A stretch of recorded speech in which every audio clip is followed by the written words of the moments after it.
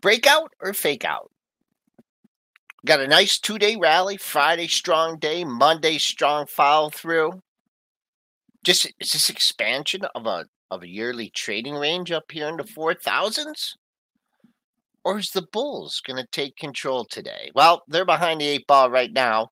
We'll discuss a slew of earnings reports, and if you're clicking on the headline number, you better be good because there's been some major reversals in some of these earnings stocks. I guess people aren't using tape anymore. 3M, that's in the gutter. We got some good reports to discuss too. We got some crazy guidance in the lithium sector. We're going to talk bank stocks. And get your bank stock questions ready for Nate Tobick. He's coming on at 8:35. Mitch, let's get things going.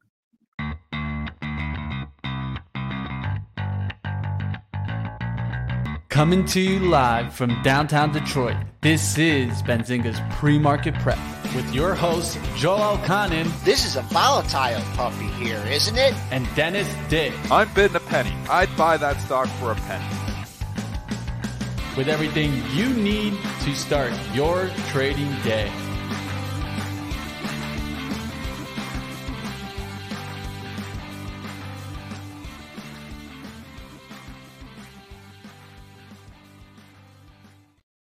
All right, good morning, traders and investors. Let's take a look at some of the commodities and futures here and then get to these slew of earnings reports. We're in the red by 12.25 handles. High close for the year, 36.50. Didn't spend much time above that. Bulls are going to have to step up here. I'm not seeing any real good support in the market, but hey, it's two strong up days. People are going to be looking to buy the dip, perhaps. The buck down marginally, 14.6 cents at 101.77. Your bonds are just up a few ticks. You can see the major resistance at 132.5, 133. Oh, crude's a teaser here. Do we want to bust through this double top at the 82.67 area? Or are we going to roll over and go back down into the middle 70 handle? Gold having another good day, pressing up 960 and 1938.10. Silver, weak yesterday, a little bit strong today, up a quarter, 23.81. And Bitcoin has a handle on it. It's a 23,000 handle, down $65 at 23,025. Let's bring in the master of after hours and pre-market disaster, Triple D. Some fun reports today, huh? Fun reports. Yeah. Are you clicking on that first number and scrambling? Oh, yeah. Those news algos, and we've talked about this relentlessly on this show for the last, feel like, decade. But those news algos are often just on the wrong side of the trade. You look at the initial numbers, like beat, raise, buy, and it goes up a little bit, and then they pull the rug. Or it's like miss, and lower guide, and they sell. Oh, wait a second, we got a reversal here on our hands. How does that happen? Why does that happen? Let's talk about it. Let's give some examples first. Do you want to start? Where do you want to start? General Electric? General Electric. Good old That's a good example. Okay. All right. Okay, and we're going to bring Money Mitch in. Mitch in. Who is that guy? Fire Mitch up today. Come on, Who is that guy? Who is this guy? He's in the background. I can tell. All right, Mitch. We're going to be methodical. We're going to do the numbers. We're going to move on. We're going to have our guests. We're going to do everything in order until Dennis goes on a rant. Well, we kind of already did it, but let's keep going. So let's do General Electric. Let's go to General Electric. Of course, I'm happy I got out of my swing trade short. That's first of all. Yesterday closed that. General Electric adjusted Q4 EPS at $1.24, beat the $1.13 estimate. Sales at $21.0 billion, missed the $21.59 billion estimate. GEC's 23 continuing EPS at $1.60 to $2 on the high end versus a $2.37 estimate. Revenue growth in the high single digits, yet getting the lift. Yeah. So what happens? So GE, significant lower guide. That's a significant lower guide. And look what they do off the hop. They hammer this thing down in the 77 handle. So down about $2.50. But what do they do then? They're like, let's buy them anyways. Why does this happen? Obviously, just speculation. We don't know who's trading. I wasn't me trading it. I wasn't trading GE this morning. But I speculate that a lot of this goes on, that you have the initial news algo that comes in, and if it's a miss, they hit it. If it's a beat, they buy it. And sometimes the devil's in the details, but sometimes it's just no details and it doesn't even matter. If you're a big hedge fund, and you've proposed this, Joel, before, if you're a big hedge fund and you're long GE and you see it trading on very light volume and you're like, screw it, I'm going to buy some more stock. They try to push it around a bit. And then and it doesn't take much on that headline number. They buy a little bit. Now they got this thing going scratch. Now people are scratching their heads like, well, I thought it missed. I was a lower guide. And all of a sudden it goes green. And you're like, well, what do they like about it? That's right. But the media all of a sudden grabs, well, what do they like about this report? Oh, they like the beat. And then it's off to the races. Don't kid yourself. There are big players that push price around. So you can't always just say it makes sense, and they've found something in the report and it's all based on fundamental information. Sometimes it's all based on big player hedge fund positioning, and they will push price around. So maybe there's a big boy that's long GE and they're like, nah, we're not going to let this thing go down here right now. You don't know who it is, and maybe it's not. Maybe it's a big girl too. We don't know. But in any regard here, I think somebody says, screw it, we're buying this back up. Sounds like it was a significant lower guide, but the stock's trading higher. Can't argue with price. Sometimes it doesn't make sense. Sounds like you got a new chapter in your behavioral finance book, Dennis, that you need to write. This is totally happens. There is people who push price around, especially on some of the smaller ones. G is pretty big, but again, when it's trading on the number, and Joel, you could probably say, when it's trading on the number, everybody's backing off and waiting. So everything becomes illiquid on that earnings release.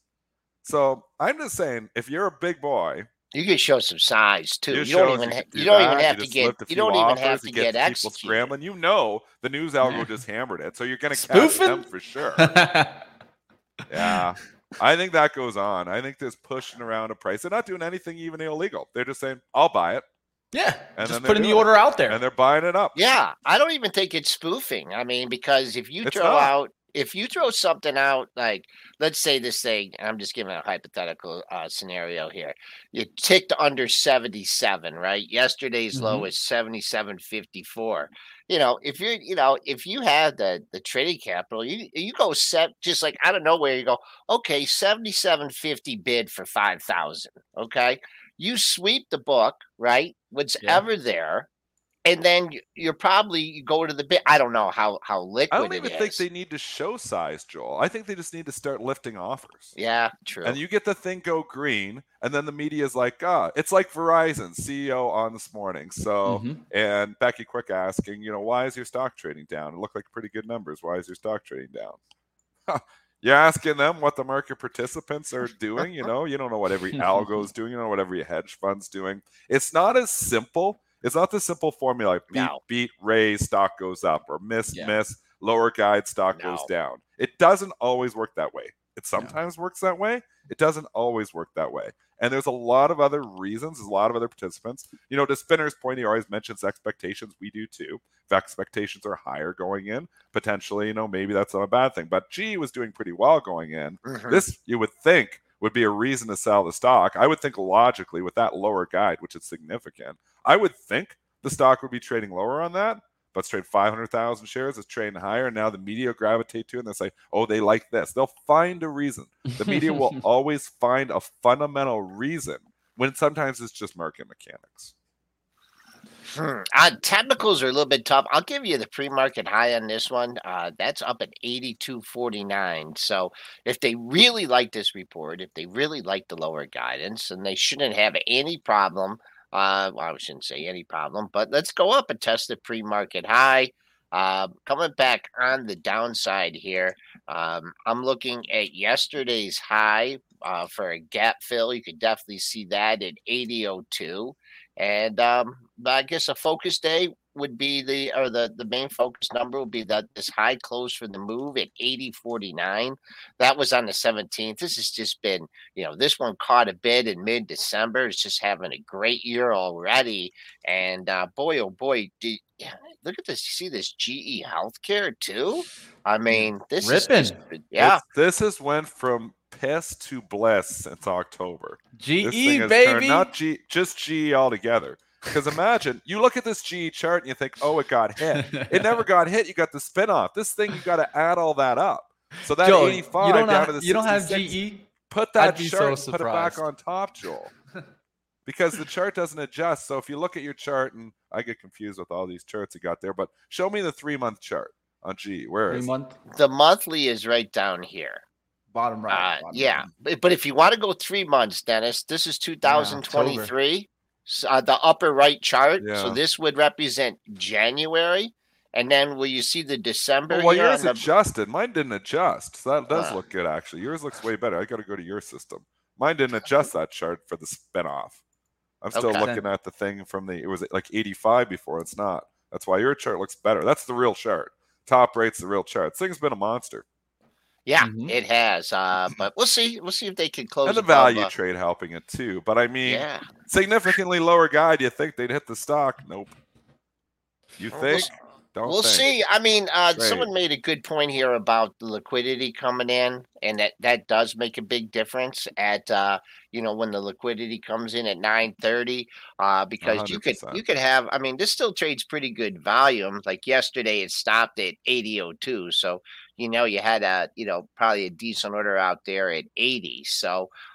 We'll see it. Important to open up here and man, gap fill. I could see this getting a gap fill at 80.02, and perhaps I don't know about testing the pre-market high, but we'll see that with GE. One that I looked at and I just caught it too late. What about the pop in Johnson & Johnson? I mean, were people looking to get the hell out of that stock? Look at that thing. Dennis, did you get down and dirty in this one? No, this thing got over 170. This got to 170. I traded it last night ahead of it. But I didn't take it through. All right, let's give their numbers. Q4 adjusted EPS at $2.35, beat the $2.23 estimate. Sales at $23.7 billion. Missed the $23.94 billion estimate. Johnson & Johnson sees fiscal year 23 adjusted operation EPS at $10.40 on the low end, $10.60 on the high end. Operational sales at $96.9 billion to $97.9 billion there. Johnson & Johnson pulling right back down. You know what the problem with Johnson & Johnson in this earnings report was fine. What the biggest problem is that drug stocks aren't in favor. We're in a risk-on market, Joel. Drug stocks are risk-off. So you get a counter move. We've been going down for basically January because that's the January effect. The conservative drug stocks with the P's is 16 or less. Ow. We don't want those. We want the no money making Cathie Wood type stocks this year. So now you get a counter move the last 3 weeks, and there's always going to be overhead supply. So it's slammed. So it obviously was a good report. I thought it was fine. Stock was trading higher, but they pull the rug out because, hey, this isn't the January effect stock. This isn't the kind of stock we want to own in January.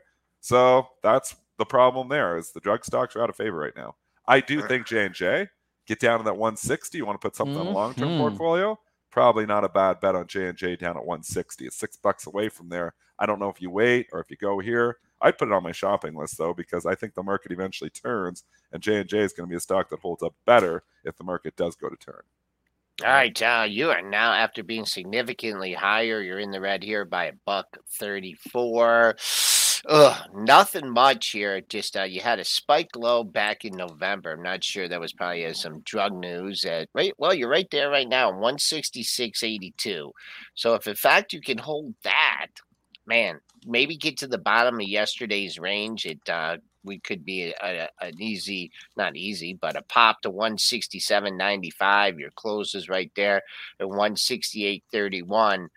If you do lose that 66.82 low, man, there's not much in here, Dennis. There really isn't. But so far, a wild day in Johnson & Johnson, and I saw it trading up like $1.50 or something when I first pulled it up, and I'm like, well, what about 172? Does anyone want to sell it like the 4-day high? And they did, and then some. So J&J under pressure, January effect. It is winner, ride it in, and now under pressure. I don't think I'd be trying to buy the dip in this one today. No, I like it at 160. And again, you've got to separate it. So we got multiple people saying, oh, now I don't like the drug stocks. I like the drug stocks long term. Yeah. I've been adding to drug stocks long term, but I don't have them in my trading account. I'm not day trading them long. I'd probably be day trading the drug stocks short because you still got the January effect happening here. I do think it will turn. I do think you get some of these to reasonable valuations. But I sold my Merck. I told you I sold my Merck. Yeah. I sold my AbbVie. I sold them all back December-ish because I was concerned that eventually that these things weren't going to last and hold up. And if it turned in January, which it absolutely did, drugs would go out of favor for at least a few weeks and the growth stocks would come back into favor. That is still continuing here. There's been no signs of that stopping. I mean, you got short squeezes going on, the Bed Bath & Beyond blasting off and Carvana blasting off for a few days. Cathie Wood making new highs on the year here yesterday. So you can't argue with that. Trade, the momentum. So I like to invest. I kind of invest contrarian, but I trade momentum, and you've got to separate it. I've got a lot of stuff in the trading portfolio that makes me kind of throw up in my mouth because it's a lot of junk, but the junk is paying the bills right now. That's the stuff that's actually working. So you got to separate it. But, if you're thinking with your long-term hat on right now, you're buying J&J at 166 on the dip. I won't argue with you. I think it's going lower. I think you might get it at 160. But, I put a little bit of Pfizer in the long-term portfolio. I'm early on it, but that's in the long-term portfolio, not looking at it, not on for a trade. Bristol Myers, I put a little bit of that on. I'm actually up, I think, $1.50 on that one, but that's in the long-term portfolio. So I'm kind of just reallocating. Sold some drugs into December. Some of them have come down significantly. If AbbVie comes back down to like that 130, I'll probably reload that thing. So again, separate it. So trade momentum, trade what's going on, but I invest a little bit more contrary. I invest on fundamentals. So if I see, the P's, they make sense. Again, I don't know. Maybe I'm doing it wrong. Maybe I should just invest on momentum too. But then I would be trading all the time. I try not to trade that long term. Yeah, you can't do that Well, you can. Some people can do it. Maybe I could do it. But I think I do a worse job when I'm over trading my long-term portfolio. But I'll tell you, the day trading portfolio outperforms my long-term portfolio every single year. Every single year. My day trade. So people just ask, why don't you just day trade everything? There's an argument there. The only thing is I'm working that money. There's work that's being put into that. There's not as much work in the long-term invest portfolio. You buy something, you forget about it, and you move on. It's 10 seconds of work. Execute an order and move on. I log into my investment portfolio maybe once a day, take a look. Maybe I do a little bit of allocation, and that's it. But I don't know. Investing, I've always said, I don't know how great of an investor I am. I know I'm a really good trader, though. So I've done okay investing. It's tough, my accounts went up it's tough over the long run, but it moves with the market, like market bad year last year, my investment portfolio was down as well. So my trading portfolio was great last year. So I guess it depends on what you're trying to accomplish. All right, Mitch, I think the question of the day today that I wanted to really ask, and we'll get back to the earnings, but is this a new bull market cycle? I think that's what a lot of people are trying to think about, right? As we get past the 400, there's some people saying we ain't never going back down to those October lows. This is the new bull market. What do you guys think about that? Joel, you're silent. No, because we've just had a significant rally. We're moving into earnings season. So far, this has just been, it's been more of like a trading range market. So I mean, with the numbers that I'm seeing so far, a bull. There's going to be bull markets and stocks, and it's just another rotation. I think it's a steady market. I think people overshot the whole recession thing, but right now, all the numbers are indicating that the market is going up. The levels, the support is moving up. The reaction to some of the news, everything, we're having a good year. So goes January, so goes the market. I couldn't, it's not going to be a bull market like, you saw coming off the COVID lows, and it's not going to be like the bull market that you saw in 2021. I think there's just too many. Will it be a bull market?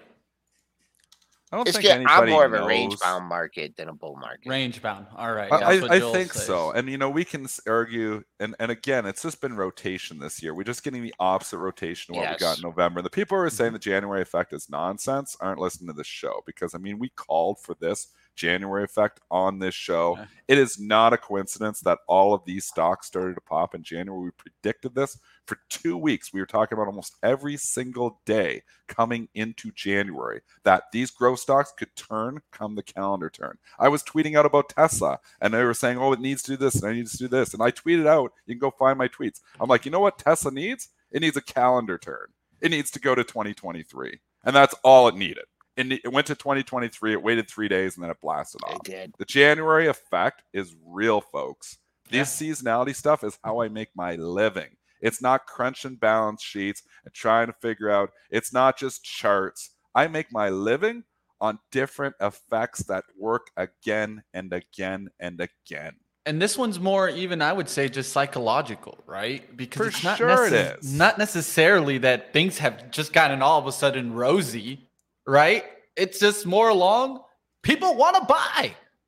They've been waiting. Well, that's and stuff was oversold. It was such a good setup because it was so oversold. Tesla was so ridiculously oversold coming in. And then you got the downgrade on that third day, and then they just bought that. And when it reversed and closed higher, the day it reversed and closed higher on that downgrade was the day to go green light on Tesla. And, I wish I would have loaded up. It stayed right there. I did buy a few other stocks. Obviously, I've participated very well in some of those growth trades. I've had some really good ones. I'm beating down names. Like I said, buying the stock, pressing the buy button, kind of throwing up in my mouth a little bit on some of these stocks because I'm like, man, this is a really bad company I'm buying. But it's just the calendar effects here. And some of these really bad companies are the ones that are outperforming everything else in January. Some of these things are up like 40, 50%, man. Did you see this Wayfair? This Wayfair? The Wayfair is unbelievable. 50%. Again, that's on the high short interest, so it just fits all the bills. Beaten down, high short interest. Cuts the jobs because that's the new guidance raise. When you cut in jobs, you get the new guidance raise. Then you get the 3 analyst upgrades yesterday. Just there was 3, huh? Lemmings chasing price. Unbelievable. Hey, man. That's how it is right now. We're living right now in the hopium. The only thing is, can the hopium stick around? Let's get to some more earnings I think I did. People are saying, why didn't you tell us to buy Tesla? I don't give investment advice, but I think I clearly said when Tesla was 123. You said 150. I said I like it to 150. I said it at least 2 or 3 times. I've said it also on different shows, Dennis. I cannot tell you what to do. We don't give recommendations. That's not what we're here for. I could say if I like it or I don't like it. I said I like Tesla to 150. It almost got there yesterday. Got to 145. It's not quite there. I still like Tesla to 150. It's still in charge. Now, it's getting long in the tooth now, though. Do you want to sit around for the last $4, $5? 101 to 144 has been a pretty good move. But I think clearly I've said that I've been liking the growth trade for the last 3 weeks. Wow, I think that's that was the Citigroup that did that because this one did make a new low. This one was a little bit sneaky because you had that you ended the year at 123.18, got hit on the first day of the year, and then Citigroup bottom ticked it. I believe it was on January 5th or 6th here. Yeah, you went to 101.81, and I know everyone. I know before I left, we were like, "Oh, this thing has a date with double digits. It's got to get to 100." And then, boom! It analyst rating turns. I believe it was on the 6th. They beat it down, put that low in. I don't know. We'll see what happens. Yesterday's high. I think this is the same thing with the market, with the S&Ps, with your stocks that you're trading. That was a pretty significant tumble from the intraday high. We sold off 40 handles. I mean, I know it was still a good day in the market, but when I see, it just wasn't, like people came in like, okay, this is, I'm taking some profits here. I bought at 3,800, 3,850 to begin the year because that was a big move. And then now the fact we got a little follow through for the downside, Bulls really got to step it up today. I'd be, for us to close green today, we got Microsoft after the close, right? We got some big earnings reports coming up. Things can change. Yeah, in a heartbeat. I mean, didn't Microsoft already warn? Didn't they already guide lower? I mean, they're cutting jobs, right? I mean, they're not doing that for no reason, right? That's a good. If I hear that GE invested $10 billion in that Chat GPI one more time, I think I'm gonna. I mean, that's like it's like recycled news. Did they invest 10 billion like 4 times? Like I keep seeing that. But let's get back. That's all they do is recycle news, Joel. I mean, and then they trade on it again. The Wayfair is recycled news too. They give the job cuts, stock goes up $8 on the job cuts, and then the analysts come out. We like the job cuts. It goes up another $8. There's recycled news. Google CEO. Welcome to the market. Welcome to Wall Street, where we recycle everything. I guess that's good for the earth. Google CEO had a meeting yesterday, like a town hall event for the job cuts. I think one of the comments that I think is very important to catch is he said that with the expansion of 2021 growth with 41% revenue growth, that Google expanded headcount to match that expansion. Pichai said that the company would assume growth would persist. This is not what's happening. Clearly, he just gave you the insight there. He's saying growth is not persistent right now. He's seeing growth slow down. So that's why he cut the headcount. So if anything, what is he telling you? What's coming ahead? The future earnings. I just feel like everybody's just focusing on the short-term gain for the headcount loss, but not thinking in the long-term loss in the revenue going forward, the earnings going forward. Well, they did some crazy hiring. They did, and they need to get out the fat. This is necessary steps. My problem isn't what the companies are doing. My problem is how much they're rewarding them for this. Yeah, that's exactly because that's where the problem lies. They're doing the smart things, but they're all of a sudden just like you're doing job cuts, and Wayfair goes up 50%. I mean, this isn't like we're growing revenue. We're not growing earnings here. We're cutting expenses because we're not doing as good as we were last year. So, but that's where my problem lies. Is I don't get why they're rallying the hell out of the stocks for doing it, but they're going to continue to do it. Multiple companies last night, again, they're seeing what's going on. Oh man, we cut some jobs. We actually do save some money, and our stock goes up 10%. So why not? So you're going to see this. What you're going to see in this earnings season coming is probably some lower guides. If they're lowering guides, they're going to announce job cuts with it. So if they're going to lower the guide, they're going to announce the job cuts with it to try to prop the stock back up. Bring the bar back. Work. That might work. 3M did it here. Let's go to 3M right quick. 3M Q4 adjusted EPS at $2.28, missing the $2.36 estimate. Sales at $8.79 billion, beat the $8.04 billion estimate. They do see fiscal year adjusted EPS at $8.50 to $9 versus a $10.22 estimate. So still big miss there on the full year 23 adjusted EPS. And then they reduced 2,500 manufacturing roles, trying to give them a little lift. Again, this is not the stock that is sexy right now. It's cash PE 13, dividend 5.1%. The stock earnings, not great, but by any means, this isn't the one they want anyway. So this is not the earnings season, at least early in this earnings season, to be looking, at, taking these things, the Johnson & Johnson's and 3M's long into the reports, because even if they beat, they might actually go down because they're just not the stocks that are in favor right now. The little growth stocks are in favor. They've been in favor for 3 weeks. You can't argue with momentum. That's where it is. It will turn. There will be a turn here again. I don't know the timing of it. I think it's going to be a tape bomb from one of the big guns that turns it all. That's what you've been saying. And that's what I'm predicting. But we haven't had that yet. So you might as well keep playing growth from the long side until Apple comes out and warns, or Microsoft comes out tonight. I'd be a little scared going through the Microsoft report here tonight, but maybe it's going to be fine. And maybe and you know what the other thing is? They could warn and do the job cuts, and maybe the stock goes up, and maybe they're fine too. That's a curveball. The job cuts is a new curveball here because they are all about the way they've been. I saw Christian tweet out about, does anyone have any studies, and this would just be short term. I'm sure you could do it. It's like like Amazon did it, all these companies, what the initial reaction was, right? Where it was a week after, and where it's at 2 weeks after. I think Amazon is still above that level because that people have gone back into the mega cap technology stocks. But the only thing I want to say about 3M is this thing has been a dog since 2018. Yeah. I mean, throw out the pandemic. Lawsuits. Yeah. I mean, this has just not been the place to be. So looking at this down 542 today, yeah, you can lick your chops on like a day trade or something. But man, and they didn't say anything about that lawsuit, but and that's the issue. And some of that has been they're not beyond it, but some of it is starting to get a little bit of like clarity to where that's going to be.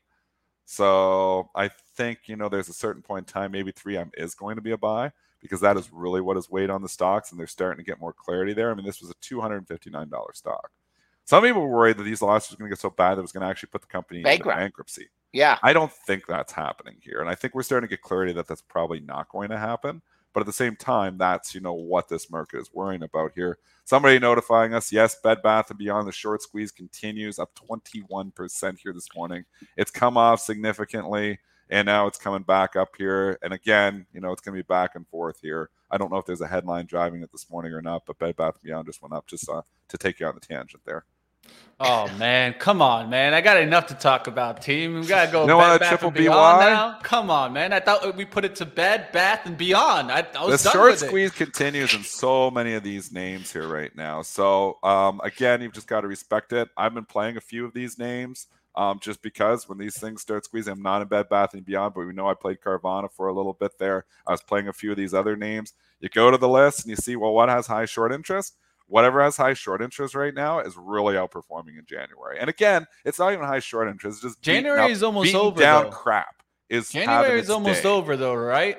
Just What's to kind of point that January is almost over, right? Oh, I know you got it. Short leash on all this stuff.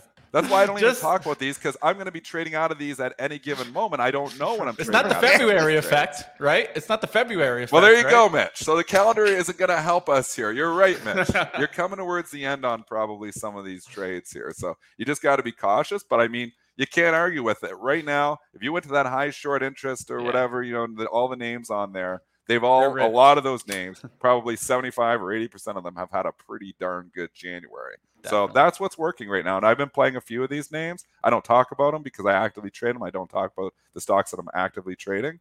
But that list, the list of the high short interest has been moving. Yeah. The whole month they've been moving. And they got that $5 threshold and then came back down. But yeah, hard to do technicals on this one. Go ahead, Mitch. We do have a guest today. We do have a guest, and I'm looking forward to talking to Nate Tolbig. Yeah, we're gonna get into the bank data report, because I really this JP Morgan, it kind of kept me out of like the bearish camp. The way that was holding on, it had the good earnings, but we'll do that. Do you want to sneak one more in here? What I'm going to do is I'm going to actually do a threefold earnings report. We're going to go through the industrials here now. Of course, two of them are going to be more defense names. One of them more in the battling Dennis's name. And why I'll say that is because Paccar showing strength, baby. We'll give those earnings. Doesn't want to turn around. Paccar earnings. I like that. EPS at $2.64, beat the $2.21 estimate. Sales at $8.13 billion, beat the $7.11 billion estimate. I was looking at this chart to see if it was going to hang on 100. Yeah. I think this one likes to play catch up to cat and deer.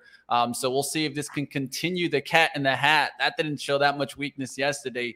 Deer a little bit showing a little weakness. And then the defensive names like Lockheed Martin coming in also today with a beat and a beat. Also nice fiscal year EPS coming in here at $26.60 and $26.90 over the $26.93 estimate there. And net sales not looking too bad either, right in between the estimates. So Lockheed Martin not doing too bad, a beat on EPS and a beat on sales. I think I'd sell Lockheed Martin. It's just my opinion. This is one that's obviously had the January effect the opposite way. Sets up like the Johnson & Johnson.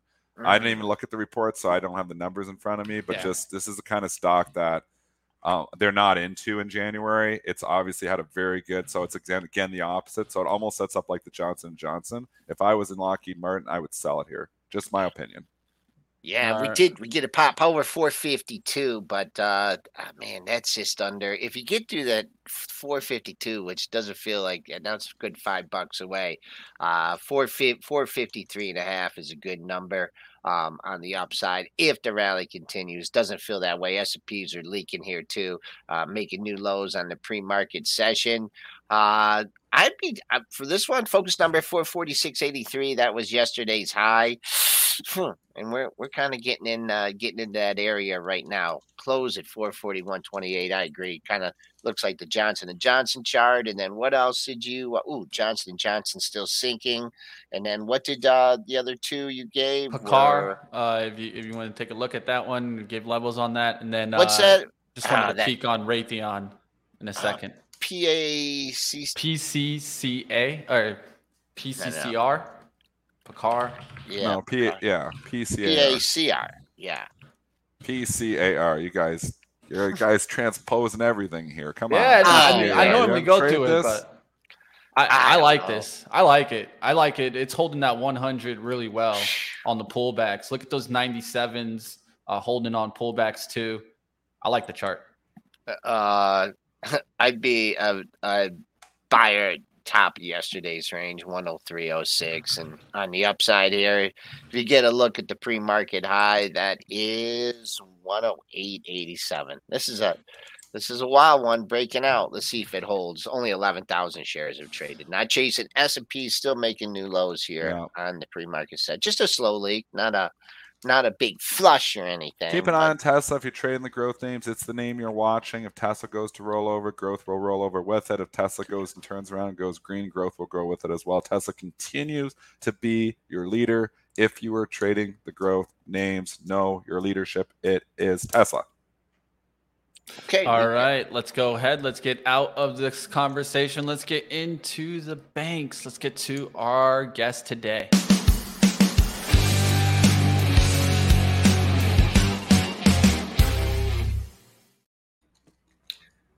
All right, we got Nate Tobick here, investor, founder of CompleteBankData.com, author of the Bank Investor Handbook. Check it out, team. Welcome back, Nate. Morning. How are you guys doing? We're doing well here. Boy, oh boy, we had a brief conversation yesterday, and I just want to go to the biggest bank of all, J.P. Morgan, and we can take parallel off that. Boy, what a nice! It just wouldn't go down ahead of earnings. Big earnings day, but then I look at the fade here. So as much as like J.P. Morgan, that chart kind of hanging on, kind of kept me in like the bullish camp to start the year. The way this is fading now, I don't know. I mean, it's just been hanging on for dear life. Talk about the bank earnings thus far with J.P. Morgan and some of the other mega banks. I mean, so it's these stocks are kind of like a mirror. And so it's kind of what Dennis was saying. It's whatever people want to believe on these things. Yeah. So the earnings are great. A lot of the big banks, the yield is expanding because they haven't raised their deposit rates. Loan rates have gone up. As long as that persists, those big banks are going to continue to kill it. At the same time, there's like office defaults. And so people are like, oh, well, maybe the other shoe's going to drop. But it hasn't. The predicted recession still hasn't hit. And so some people are looking for that. It's like the shoe's about to drop. There's a little weakness. Like I saw PNC, they beat, but they didn't beat by as much as people thought they would. So it was like, maybe the shoe's about to drop with them. Well, they're still doing well. Earnings are still great. So is it going to continue? I mean, unless something changes fundamentally in the economy, the earnings are going to kind of continue the same path. And just with, the course of interest rates here, we talk about, the cycles and how long it took to, bring inflation down and whatnot. I mean, we're probably still in kind of like the early stages, right? I mean, the way the bank or the way the Fed has ratcheted up rates, it takes a while to filter through the system. So even if rates start to stabilize, here, maybe we'll obviously benchmark on the next CPI report. How long do you think, the positive lag, will continue with just, the biggest percentage raise in interest rates we've seen in decades? Well, I mean, so it varies by bank. And so what I'd say is unless you're in a small bank that has a bunch of depositors who don't know what's going on and are happy with 0%, those probably aren't the banks to be in. But larger ones with a diversified funding base and the ability to, demand larger deposits at lower rates, they're going to keep that attractive funding. So, excuse me, the larger banks are going to have the advantage here. And you're right. I don't think yields are going to drop. Even if inflation slows, price levels are higher. Everyone still is looking for a raise. That there's an effect to that. It isn't like every price is just going back to what it was a couple years ago. And because of that, the rate environment is sort of staying the same. Now, what we do have, which is interesting, is, it'll be interesting in the spring because we have a whole set of people in the housing market who have, essentially the golden handcuffs. They've got the 3% mortgage, and it's going to be nearly impossible to get them to ever sell and move. So, I think what a lot of people have been expecting is, hey, there's going to be some housing market crash. I'm not sure that's actually the case because I don't think there's enough inventory to actually supply the demand of people who are going to be moving and buying. And I think prices are going to stay up even with the higher rates, which, that's not how it's supposed to happen according to the textbooks. You know what else the problem is in the housing market is the input costs. It's like to rebuild a house now, and I just went through it. It's so much more money. Yes. So I'm like, who is, going to, like, you're going to always have, the house that's existing is going to hold up. It's a made up of input costs. So people will look at this and say, well, if this house costs $500,000 to build, but I can buy this house for $250,000 or $300,000, it's going to hold up because it's just a matter of dollars and cents. Like labor costs are way up, material costs, even though lumber has come down, still a lot of materials and inputs into the house are way up. So, I mean, that's a consideration too. That's why I don't think the housing market crashes either. I don't think so. Now, what is starting to show cracks is the office market. And so, like, it was released yesterday. KBS has a couple office REITs, and one of theirs just suspended investor redemption. So KBS REIT 3, and that's because they started to default on some of the loans on their offices. So that is the undertone is people haven't gone back to the office. Some people have, but not enough. And rent isn't being covered and isn't enough to cover the mortgage payments in some of these cases. And so that's happening. The question is, what ultimately happens to the banks who hold these notes? They're probably regional banks. So like, the PNCs, the region financials, excuse me, those are going to be the lenders. So the question is, do they have a balance sheet that's able to absorb that? And it sure seems like it right now. Give us a couple office REITs to take a look at here. So it's KBS REIT 3. I think they have 3 REITs. Well, I know they do. The ticker on that one it's KBSR, I think. Okay. It's what's interesting is if you look at the chart, they've paused investor redemptions. They haven't really done it. It hasn't really moved much. If a fund just says, hey, we're going silent because our losses are so bad, and it's kind of sitting where the chart I had, it was. Yeah, it doesn't trades by which stock? This is the KBS REIT. Yeah, you gave it to me before. KB. I think it's KBSR. Yeah. KBSR. Okay. Yeah, Donna. I don't know. That doesn't really trade. Yeah, it doesn't trade a lot. What are some of the big ones, Dennis? Like, they're just escaping, Dennis. What are some of the big office REITs that? Which one are you thinking about? Oh man, they own a bunch of New York properties. Hey, let's do it. This is why Mitch is here. I got you right here.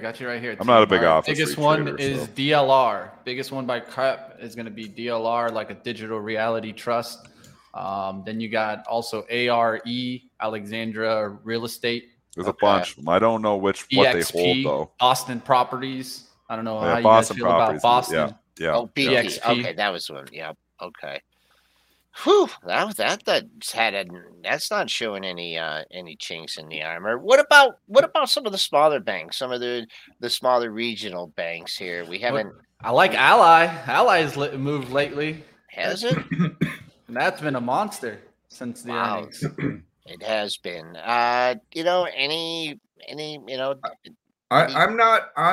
I'm cool. I mean, as you know, over the years, I always love these small banks. Very, very cool on a lot of these right now. It's personally, I've unloaded most of the small ones I own. I'm just sitting out this inning, waiting until I see some changes. The thing that's killing them is funding costs have gone up dramatically, and they just don't have the ability to put the money to work. So what it is they're starting to hit it. In a lot of cases, they've got mortgages at 3-4%, and their funding cost is now, on new money is creeping up to that if they're selling CDs. And so essentially it's crossing over into the negative. Last time that happened was the savings and loan crisis in the 80s.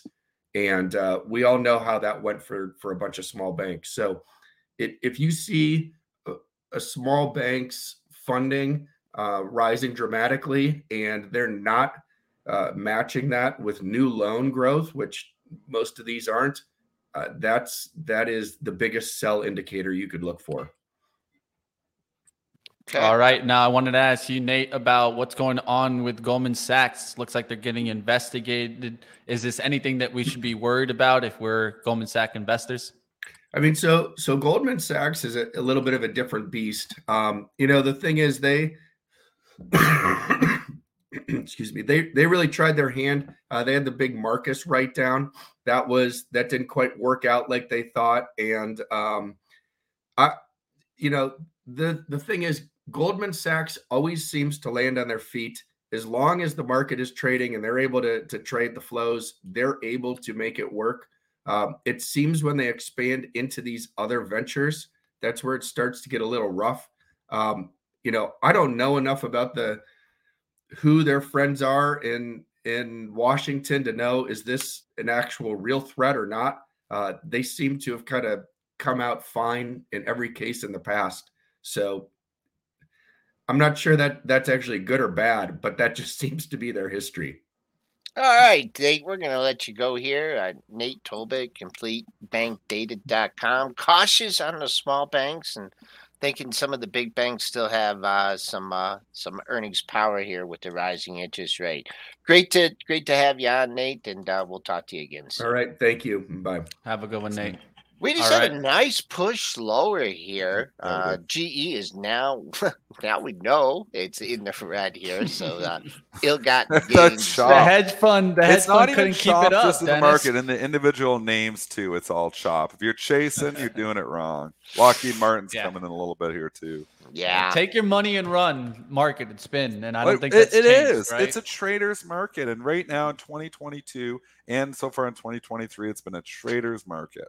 The trading has outperformed the investing significantly in 2022 and 2023. You got to take the money and run because there's so much chop. You're like, and you're sitting there investing and it's going nowhere, your account. But, if you can trade the chop, you can make some money too. Again, I know trading is hard. It's not for everyone. If you're a long-term investor, you got a day job and you're making one trade a day, maybe you just hold for the long run. Yep. I'm not going to argue with you. But if you're trying to sit here and actively trade, there is an edge in actively trading. But you got to learn, obviously got to learn your technicals, but you got to learn, relationships and how, everything's related to each other. I think that's the most important thing. And nobody talks about relationships.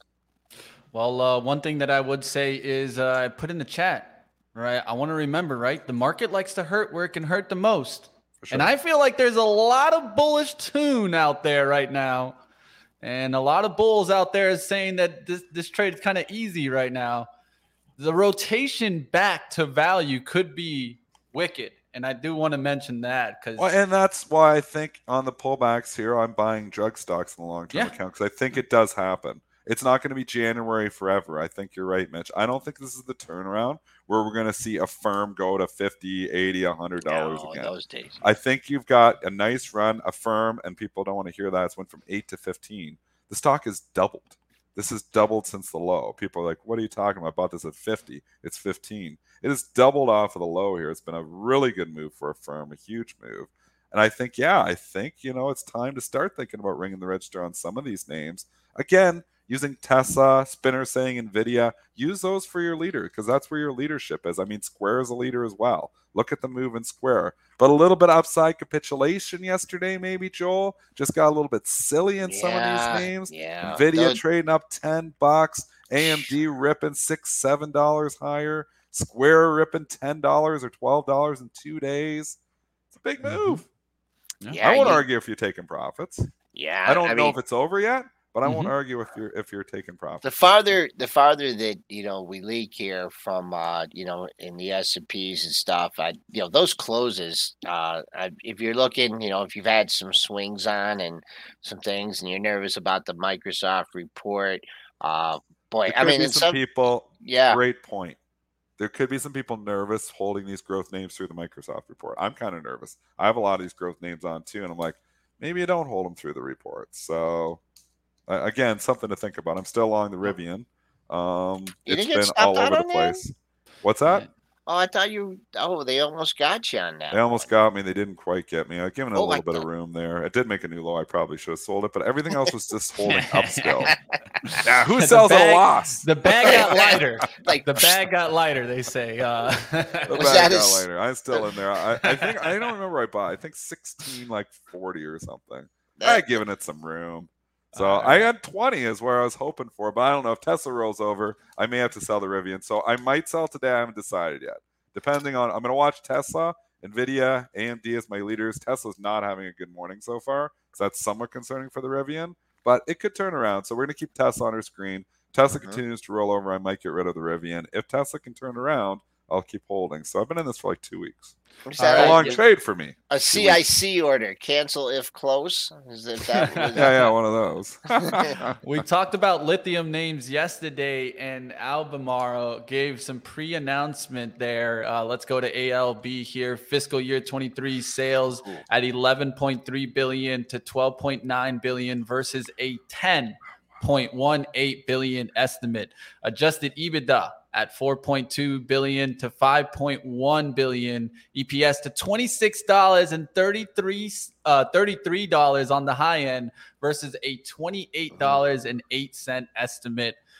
Full disclosure, I am long some LAC. You guys saw that yesterday on live trading, doing the swing on that, still deep in the green. We'll see what happens. It was giving me a little lift. It didn't give me as much lift as I thought, but who knows? Maybe towards the bell will continue.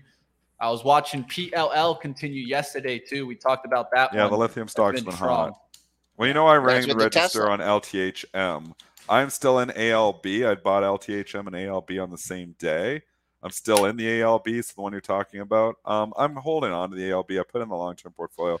The bloody PE on this thing is like 8 or 9. I don't know. Maybe we're going to go into recession, the PE, and it is probably cyclical. We're talking about making possibly $33 a share. I mean, this company is printing money. And if you think, EV is for real, they got to get the lithium from somewhere. ALB is your major player. So I like the ALB. They're hitting it on good guidance, so it's never a good thing. So talking against my book here, you never want to see them headed on good guidance because the sales guidance was excellent. Yeah. The EPS guidance was kind of in line, and maybe that's the problem. But more of the problem, they buy the stock up last night, catch a few people, and then they hammer it. Just the reversals. There's so many reversals, just been wicked reversals. Yeah, and did you see? Has there been anything on the tape here, or is this just a good old-fashioned sell-off? The way we cut market not helping it, probably, Joel. The overall market, here, because we've been selling off there, and then a rising tide lifts all ships. And what would be the opposite of that? Flood sinks all. Yeah, you've asked the hole in the boat drowns the boat. The hole in the boat is not a good idea. 48.91 is the low from yesterday in the ALB. I'm going to be holding my ALB. I don't intend to sell that one. I sold the lithium, LTHM. I'm going to hold on to the ALB. The ALB is a better one, I think. Well, definitely we'll be watching what happens there. And don't forget, on the 27th, we'll be getting PCE too, right? That could change things up. Another inflation reading. Everyone's been looking at the Fed to start thinking about potentially a soft landing, right? Is the economy going to stay strong? We'll get GDP numbers. we'll see what else is being mentioned. Let's get maybe one more earnings report in here. It's about 8:55. We can get towards one more. I had Halliburton that I wanted to talk about. Let's go to Halliburton. Maybe we can take a look also at some oil stocks lately. Sure. Q4 EPS at 72 cents, beat the 67-cent estimate. Sales at $5.58 billion, beat the $5.58 billion estimate. They raised their quarterly dividend from 12 cents now to 16 cents a share. So not looking too bad there in Halliburton. I'll look to see if it holds the 40. That's what I've been talking about for the last couple of days. We'll look to see if it holds it. I'm scared on all the energy stocks for the same reason. You've seen the drug stocks get hit. The energy has held up relentlessly, and maybe this is just the place. It's the low Ps. They continue to hold up. I don't know when we get this energy rollover. Maybe it's never coming. I've been looking for an energy rollover. It's never come. So I think these things set up to roll over, but I keep saying they're going to roll over and they don't do it. So I've been wrong on energy, but I'm sticking with my bearish theme on energy. I've been wrong. The pop here, if you were paying attention to your dailies here, you had pair of highs right at 41.30, right? And then they popped it up there in the pre-market on a couple occasions, getting right to 41.30 again. So the fact that you had two highs there and then it stopped it in the pre-market, that is a really, really good level. I'm going to go a little bit lower than Mitch. Mitch was talking about the psychological $40 level. For me, I don't think they really start to hit this stock here. If I was trying to protect some profits, I'd look at the 39.45 area.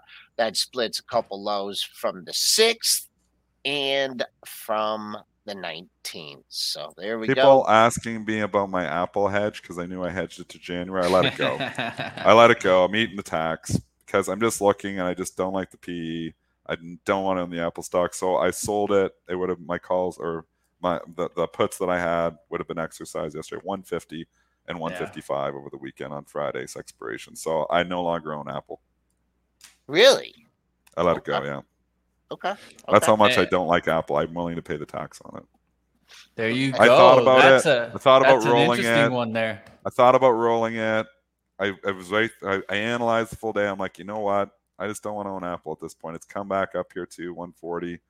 I feel like, trading 21 times. I just feel like the cash cow they are, unless they tell me about a new car, or something new. We've been waiting a long time. You've been sitting here, yeah. And you know what? It was all multiple expansion, and it was tough because my average cost basis was $25 on Apple. So I'm like, I got to pay a lot of tax on that. But again, it's just at this point in time, I don't know. I think I can put my money better to work somewhere else. So I am going to. That's a good, tax. Yeah. Long-term capital gain. So, you analyze it. Sometimes you just got to pay the tax. You don't like the stock Anything you'd be going after now, or do you think that you'd just kind of hang on to the sideline with that? I don't know. Again, I've been, I've been buying a little bit of drug stocks. Yeah. Pull back. I would go back in Apple probably if it came under $100. If it got back down to a less than a market multiple, I think I would go in it. But I just, at this point in time, I let it go. I had it for 8 years. Sometimes you just got to let them go. Yeah. Hey, sometimes that's better.